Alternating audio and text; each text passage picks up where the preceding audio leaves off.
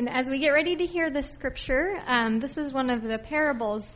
So I would encourage you to see what you can sort out from this parable or what maybe you've heard about it in the past. Thank you, Melinda. Mm-hmm. He put before them another parable. The kingdom of heaven may be compared to someone who sowed good seed in his field. But while everybody was asleep, an enemy came and sowed weeds among the wheat, and then went away. So when the plants came up and bore grain, then the weeds appeared as well. And the slaves of the householder came and said to him, "Master, did you not sow good seed in your field? Where then did these weeds come from?"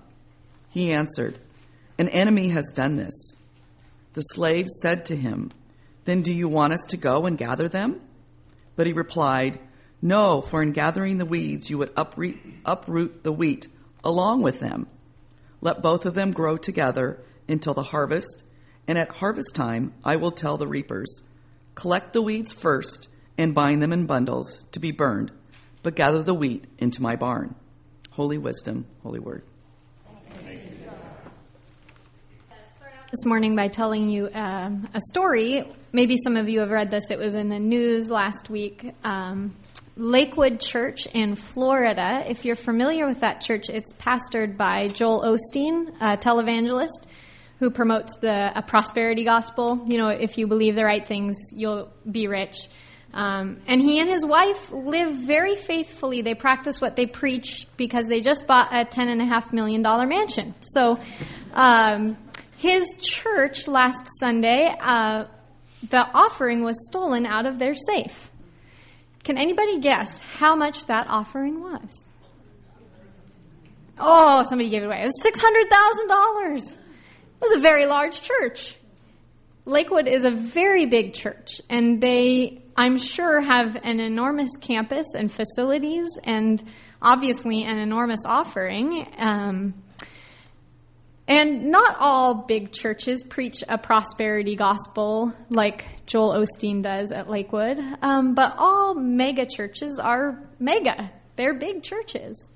They have very extravagant things about them. Tim and I, when we lived in Indiana, once we went to a church where we dropped our kids off, in the kids area, there was like a platform level where you sign them in, and they get their stickers or whatever, and then they would actually go down a big slide into the kids area that was at a lower level.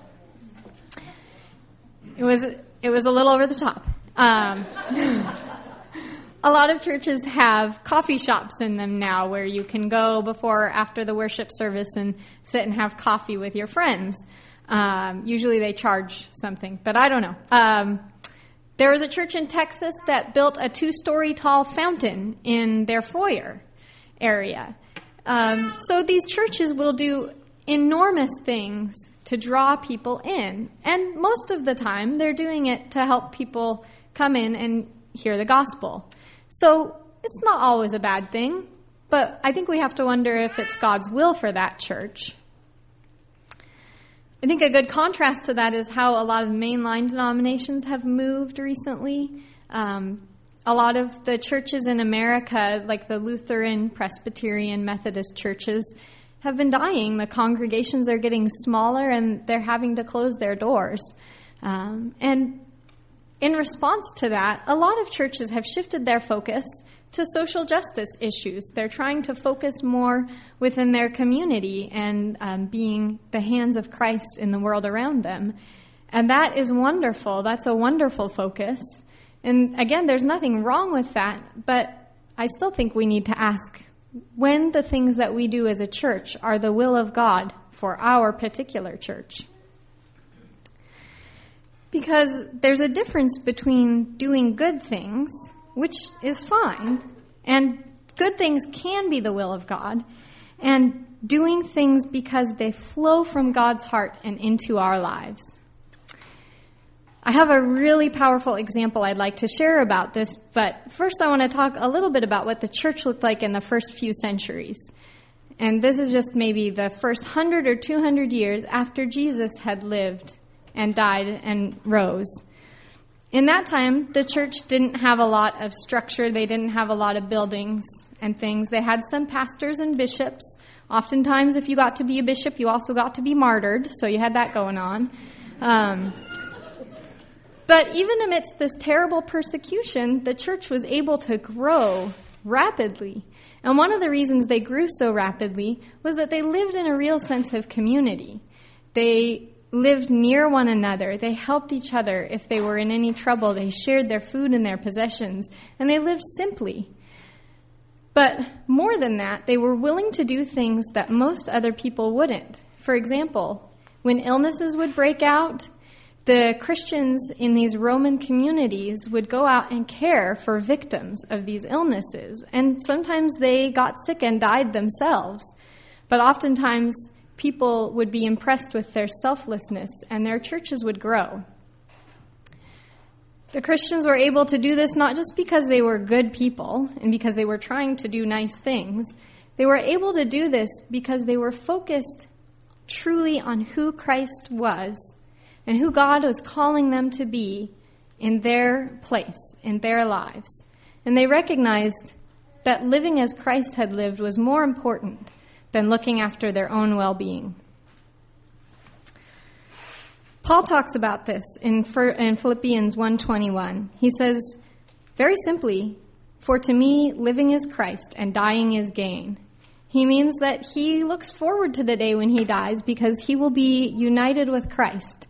And for now, he's willing to keep living and doing what God calls him to, but ultimately, he's looking forward to the day when he can be united with who Christ is. I think that many of us, if we search our hearts, would have a hard time saying that, myself included. I like a lot of things about life. Martin Luther King Jr., years before he was assassinated, he was stabbed in the chest. And the knife was lodged so close to his aorta that the doctors said if he had even sneezed, he would have died. He gave a speech in Memphis, Tennessee, the night before he was assassinated. And in it, he talks about that incident. And he mentions a letter that he received from a little girl when he was recovering. "Dear Dr. King," she wrote, "while it should not matter, I would like to mention that I'm a white girl. I read in the paper of your misfortune and of your suffering, and I read that if you had sneezed, you would have died. And I'm simply writing to say that I'm so happy you didn't sneeze." King then recounted many reasons why he too was glad he had not sneezed. He described victorious events he had been part of because he hadn't sneezed. "I wouldn't have been around here when Negroes in Albany, Georgia decided to straighten their backs up, or when the black people of Birmingham, Alabama aroused the conscience of this nation and brought into being the Civil Rights Bill, or later that year to try and tell America about a dream I had had. I'm so happy that I didn't sneeze." But then he goes on to say that something new had happened to him. Just now, something recent had changed in his life. Something that made his relationship with God different. His relationship with everything that he had been a part of up until now, the Civil Rights Bill, everything. It just didn't matter like it used to. As his speech was gathering momentum, and he was preaching like only a black Southern Baptist preacher can, which I can't, so I'm just going to do my best here. He says, he says, "I'm so happy I didn't sneeze. I don't know what will happen now. We've got some difficult days ahead, but it doesn't really matter with me because I've been to the mountaintop, and I don't mind. Like anybody, I would like to live a long life. Longevity has its place. But I'm not concerned about that now. I just want to do God's will. And He allowed me to go up to the mountain. And I've looked over. And I've seen the promised land. I may not get there with you. But I know tonight that we, as a people, will get to the promised land. And I'm so happy tonight. I'm not worried about anything. I'm not fearing any man. Mine eyes have seen the glory of the coming of the Lord." Martin Luther King had a deep sense of peace when he gave that speech. And he even said that all of the things that he had worked for that were clearly the will of God, all those things had paled in comparison with the new sense he had of being up the mountaintop. He didn't worry about getting into the promised land anymore. Moses didn't make it to the promised land, and King wasn't worried about it either. Dr. King at that time was so much more interested in having his heart be close to God and truly knowing God. The parable of the weeds and the wheat is an interesting one. It often gets interpreted as being a parable about the church. Here's the church, we're a wheat field, and what do we do with weeds? Well, we can't go around exterminating them. That's not a friendly way to grow your church. You can't kill off the weeds. So you just have to kind of deal with them and recognize that God's going to sort it all out and it's okay. And that's fine. I don't disagree with that, but I don't think that interpretation is unique to the Christian church. I think a lot of organizations could have a similar attitude about how to deal with weeds. But helpfully, just 6 verses later, Jesus tells us how to interpret this parable. It says, "Then he left the crowds and went into the house, and his disciples approached him, saying, 'Explain to us the parable of the weeds of the field.' Jesus answered, 'The one who sows the good seed is the Son of Man, the field is the world, and the good seed are the children of the kingdom. The weeds are the children of the evil one, and the enemy who sowed them is the devil. And the harvest is the end of the age, and the reapers are angels. Just as the weeds are collected and burned up with fire, so will it be at the end of the age. The Son of Man will send his angels, and they will collect out of his kingdom all causes of sin and all evildoers, and they will throw them into the furnace of fire. Then the righteous will shine like the sun in the kingdom of their Father. Let anyone with ears listen.'" Jesus says that the wheat is the people. The wheat is the followers of Jesus, the Christians, everybody. Everybody is the wheat field. And the weeds are not just the evildoers, but the causes of evil. It's really helpful to understand the other part of this parable, to look at what the Hebrew word for weeds, it's not like a dandelion weed. It's actually the word darnel, which is a category of weed that look a lot like wheat. They grow on a gold stalk. They have a head that looks like grain. But if you harvest them with the wheat and you grind them into the wheat flour, it ruins the wheat flour. It's very bitter.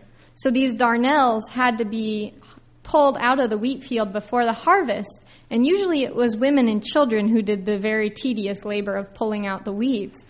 So I think even in this verse where Jesus is encouraging us to stay focused on the future, the angels will do this work. It's not something we have to do. It's not something that we have to worry about, who's in and who's out, who's right and who's wrong. What our job is to do is to be strong as wheat, to make the wheat field a strong place. So I would argue, if we're going to apply this here at Aldersgate, which is always a scary thing to do because someone's bound to disagree, so that's okay. You can come tell me if you disagree. I can take it. But if we're going to apply it here at Aldersgate, I think a really great place to look at is our leadership change. And Brad does not know I'm preaching on this. He just kind of left town. So this is me. This is not Brad. I just want to say that.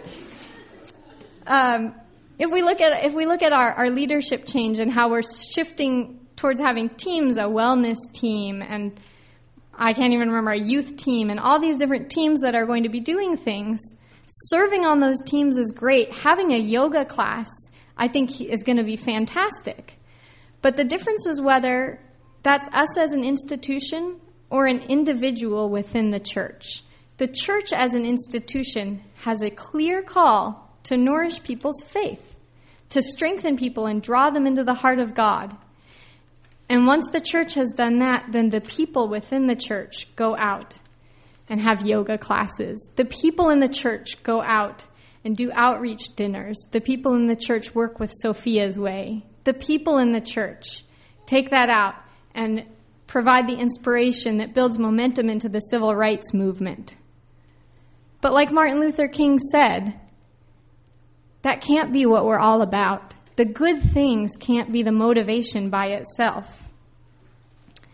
The good things have to flow from God's heart into our lives. And then we're not only doing good things, we're doing the will of God. And when we hit hard times, when we run into disagreements, when we have troubles in the church, we won't be overwhelmed by the negativity, by the evil that we see around us. When we have difficulties in life, we can stay focused, knowing that who we are is defined in Christ. And that what we are doing is the will of God. And if we fail in what we're trying to do, God will bring someone else along. Because the end of the parable about the wheat and the weeds is that it's not all going to be sorted out. We can't pull up the weeds right now. But in the end, the angels will come.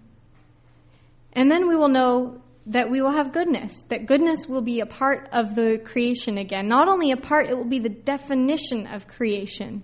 Creation will no longer even involve any evil. Those causes will be rooted out. And God's new creation that we've partnered with God to bring about through great deeds like the civil rights movement, or through the tiniest deeds like parenting little children or moving into retirement with dignity. The tiniest things even will be a part of the kingdom of God, the kingdom that comes and is restored. So, I would just encourage us as we move forward as a church, as an institution that nourishes people's faith, and as we look at the activities that we do as a church, to remember where we are doing things that are based on our institutional goal, our goal as a group, and our goals individually. And rather than feeling discouraged from building a giant slide into the kids area or doing social justice work to help the poor in our communities, feel encouraged that Aldersgate is a place where we will strengthen one another, strengthen and deepen our faith, so the good works we do are not just good works that pass away after a season. They're good works that truly endure into eternity, into the consummation of all things, when God will restore creation and God's kingdom will reign on earth. Please pray with me. Almighty God, you have created a good creation. You are the definition of goodness. And while our world is full of evil, causes of evil, and people who make evil choices, you are a reminder, and this parable is a reminder, that the evil will only endure for a season, that the suffering, whether it's emotional or physical, whether it's in our own lives or the suffering we see in war-torn countries and the families of people missing on a jet, wherever we see evil and suffering, we know that we may not be able to do much about it now.